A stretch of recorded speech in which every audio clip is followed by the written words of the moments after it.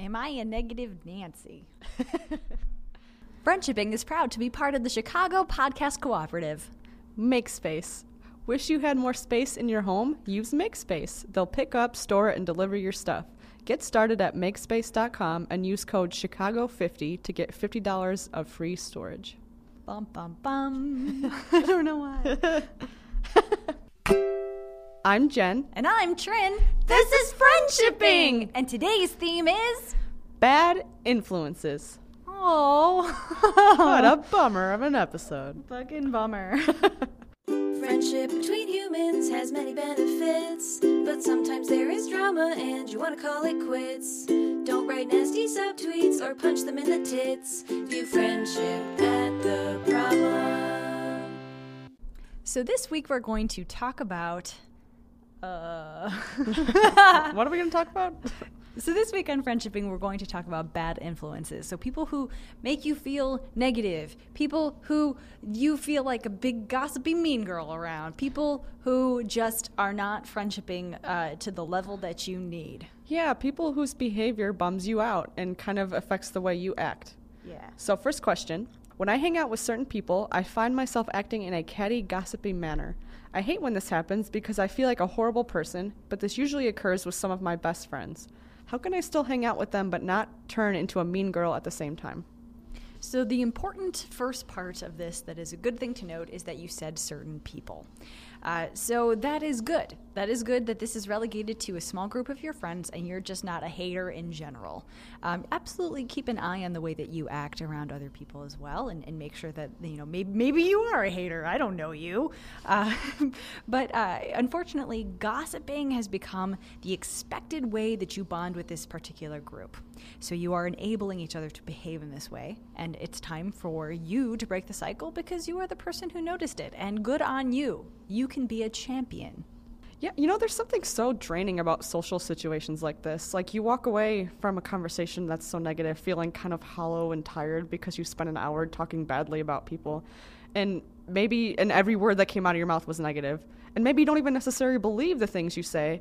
But when you're with this certain group of people, certain behaviors are enabled. And this is really common. I've especially noticed it with old friends from like childhood or high school. The thing you have in common is, you know, talking and gossiping.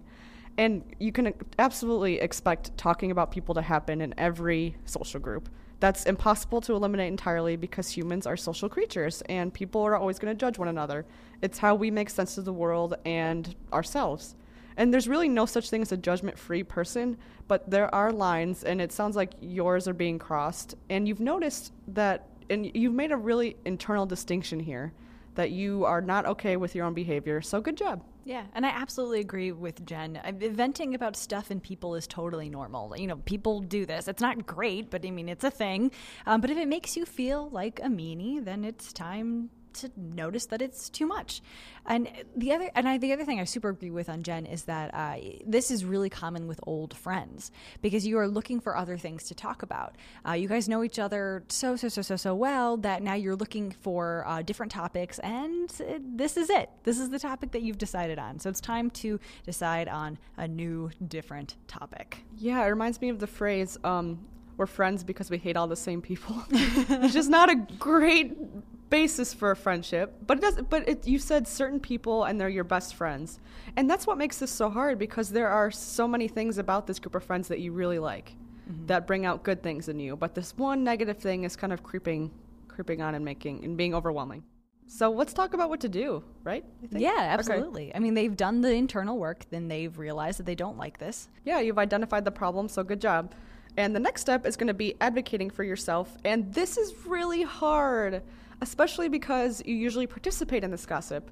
So when the conversation turns negative, I would frame your stance in the way you framed it to us, which is lately I've noticed I've become really negative. Can we change the subject? I absolutely agree. I think that presenting this as your problem and your internal problem is the way to go because, one, you don't want to make your friends sad.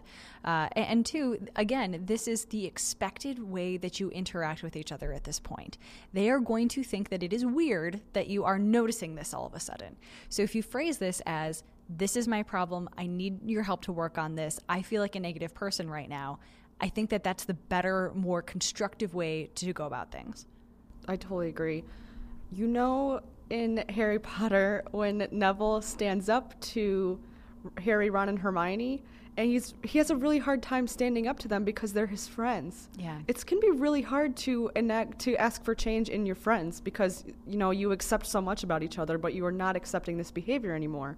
So, Trin, I think you're totally right that you come at this as if it's your problem to be solved, and you're asking for a little help from them. Mm-hmm. Yeah.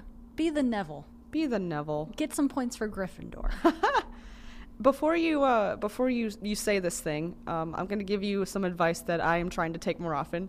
And wait a few seconds and take a deep breath before you say your thing. And your thing is going to be something like, I noticed I'm becoming negative, and this kind of conversation is bumming me out. Do you think we can change the subject?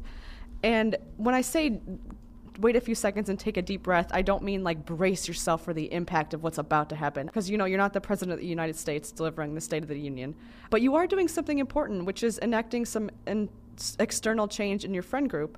So, I mean, take a deep breath because you'll think clearer and not say anything you don't intend to say. And you'll find your strength in that because I don't want to police what you say to your friends, but as a general rule, I have never regretted waiting a few seconds before talking about what's on my mind. Yeah, I totally agree. So do you think this is time to give them some lines, some scripts they could potentially use? Yeah. All right. So this is what I thought of. I feel like I become a negative person when I start crapping on other people with you guys. And I know that this is something we have tended to do together. But if you could help me out and we can just change the subject to something else, that would be awesome. So this is directly saying that you feel like a negative person. This is something that you want to change within your life. And then they can help you by making the change with you. And it's a constructive thing. Yeah, and I think that's a very safe way to do it because it's coming from the understanding that, yeah, you did participate in this for a very long time. Yeah, don't forget that. Yeah, so it wouldn't be lofty. It would be very lofty of you all of a sudden to come down on them. Right. And be like, we should not talk about our friends this way. Yeah. And maybe you do feel that, and maybe there will become a time when it feels right to say that, but I don't think you're quite there. Right. Don't come at this from a place of self-righteousness. Yeah. Yeah. You can't throw any stones here. Yeah. Leave the stones on the ground. Yeah. It's not, you're already taking the high road internally. Right. So give your friends some breathing room and let them accept that a change in the conversation has to happen. Is that it? I think so. I think we answered the fuck out of that. Yeah, we did it. All right. Question 2. All right. This is a good one. I have 2 friends who hate each other. They had a dumb fight in the past they've never really gotten over. But one is pretty cool about it, and the other brings up the problem at every opportunity. Like she wants to make sure the other still hates her or something. I don't really care that they don't like each other, but I would love for them to shut up about it. How to deal? Man, all right, someone is caught in the middle here and doesn't want to be. So I'm glad that the asker has identified that these 2 friends, friend A and friend B, can just keep hating on each other, and it's not the asker's problem. That is so good. Yeah, they're not taking on the responsibility of fixing this. Right. This is not the Parent Trap. You are not 2 Lindsay Lohans. You don't need to put them back together again. Especially if this... I also feel like if this was a problem, like within their friend group, they would have mentioned that in the question too. They just want them to shut the fuck up at this point. Yeah, they didn't say, I want them to be friends again, or I wish they would be nicer to each other. They're saying, can you just shut up? Right. It would be just great if this asker could invite friend A and friend B to their birthday party without having to worry about a throwdown. And like that's totally reasonable. So it is good that you're coming from this place. And just a general good advice thing to take for our listeners to take away from the asker is your friends don't have to all get along. They just don't. But they really should not have to like wrestle each other for dominance every time they see each other. Yeah, that's not being a very good friend to you. Yeah, it's being a shitty friend. Yeah, and it sounds like friend A has reached this level of not giving a shit. They've accepted the fact that friend A, they don't get along with friend B, and that's that. But one friend still has a problem. I think that's what I'm getting out of this question. Friend B clearly still has a problem here. So the first piece of advice that I would give is when you talk to friend B, because it seems like this is something that's going to be a conversation between you and friend B, don't compare friend B to friend A. Don't even bring up friend A. Don't even do it. Yeah. Because the biggest no-no is, well, friend A is doing fine. Why can't you shut the hell up? Like, no. Yeah, you could think that in your head, but if you say that, you are opening the door to entering this fight. Right. That's going to make friend B feel like total balls. And now you're suddenly involved in their fight. And also, friend B is never going to believe that friend A doesn't complain about her. Like, oh, yeah, that is such a good point. like she's never going to believe That's that. not the reality that friend is ever going to accept. Yeah, that's not how irrationality works. Because we get mad, and then we get sad, and then our brains don't know how to process reality, and all hell breaks loose. And this is why we have problems. Yeah, and you know, Trin, that reminds me of something we were talking about in the office the other day, which is if you are upset or anxious, your brain will construct a narrative. And because you want to rationalize why you feel upset, so you will pick a reason. Everybody does this. You will pick a reason, the one that makes sense. And here, what will make sense to friend B is that friend A is definitely talking behind her back. So don't even open the door to having defend friend A or insulting friend A. Don't even bring it up. Yeah, absolutely. I feel like we could just move right on to what do we say to friend B? Because that's the real key here. Absolutely. You gotta, what to say here is pretty important. Yeah. And I feel like this has been going on so long that some tough love could be used. Yeah, I mean, if you're good enough friends that if you have two friends who hate each other, I'm sensing a lot of history here. Right. So you can even say out loud, I'm going to give you some tough love, or I don't feel prepared to talk about this unless I can give you some tough love. Yeah. So I understand that you guys don't get along, but this does not involve me, and I would appreciate being left out of it. I want to trust you to be an adult about your problems. Is that too tough? No, it's wonderful. You know, you could even be tougher. Yeah. You can obviously judge for yourself how close you are with your friends and how they will react to this, but you can say, I love you both. Please leave me out of this. Right. And that's all you have to say, really. Mm-hmm. And if they can't accept that, well, then just talk badly about both of them to each other and just like stir some shit and see what happens. It'd be hilarious. Oh, God. No, don't ever do that. I also want to discuss how bad of a friend B is being to the Asker. We absolutely need to. Yeah. They're being shitty. I'm afraid that friend B is using the Asker as a conduit to get at friend A. And that is why they keep complaining. So I think that tough love is necessary because friend B is dragging you into these issues when they complain about the friend who is over it. I mean, it's okay if they have to hate each other. Like that's people don't like each other, and that is fine. But if friend B is complaining and saying these mean things about friend A all of the time because she's hoping that it'll get back to her somehow, I mean, that's just a shitty use of your friendship. And you might have to say at a certain point that you're going to have to limit your time with friend B if this is an activity that you have come to expect with her. This sounds like weird advice, but I do encourage people to take breaks from their friends when they need to. Absolutely. That doesn't mean you're like, it's not a divorce, it's not a breakup, it can be something you decide totally internally, but it is okay to take a little social break from people who are exhausting you and just casually decline their invitations. In this case, it sounds like a confrontation kind of needs to happen, but you deserve better than what friend B is giving you because they are dragging you into their shit. I also wonder if friend B is like going out to coffee with the Asker and talking about shitting on the other friend, or if it's like in every social situation, like friend B goes to a party and complains about friend A and like everybody's uncomfortable. That's mean. Yeah, it is. That's mean. Imagine being around someone. Okay, so friend B knows that you're still friends with friend A, and all they do is put that person down. That's disrespectful to you. Yeah. It really is. Yeah. I mean, at first it was like, okay, this is their problem. But it's the Asker's problem, too. I mean, if you're in a group situation and friend B is being mean, I think that it is important to call them out on it. It is. If they are talking about this in front of other people. And hopefully you guys have other mutual friends and you can ask for some backup here, because it might be to the point where she needs to hear this from people who are not just you. Right. Yeah. It is a shitty thing to do to ask to repeatedly ask you to defend your friend. Like you can point blank say, you're putting me in a position where I have to either defend friend A or insult friend A. And I don't want to have to do either of those things to you. That is a good line, Jen. Oh, thanks. You write that down, Asker. You put that in your Moleskine and put it in your back pocket. Put that in your Moleskine journal. That's the best phrase I've heard. That is incredible.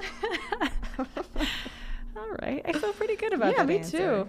Oh. Was that really it? I feel like I want to keep recording things with you, though. I don't want to end. Aww. Let's talk about something else. All right. What do you want to talk about?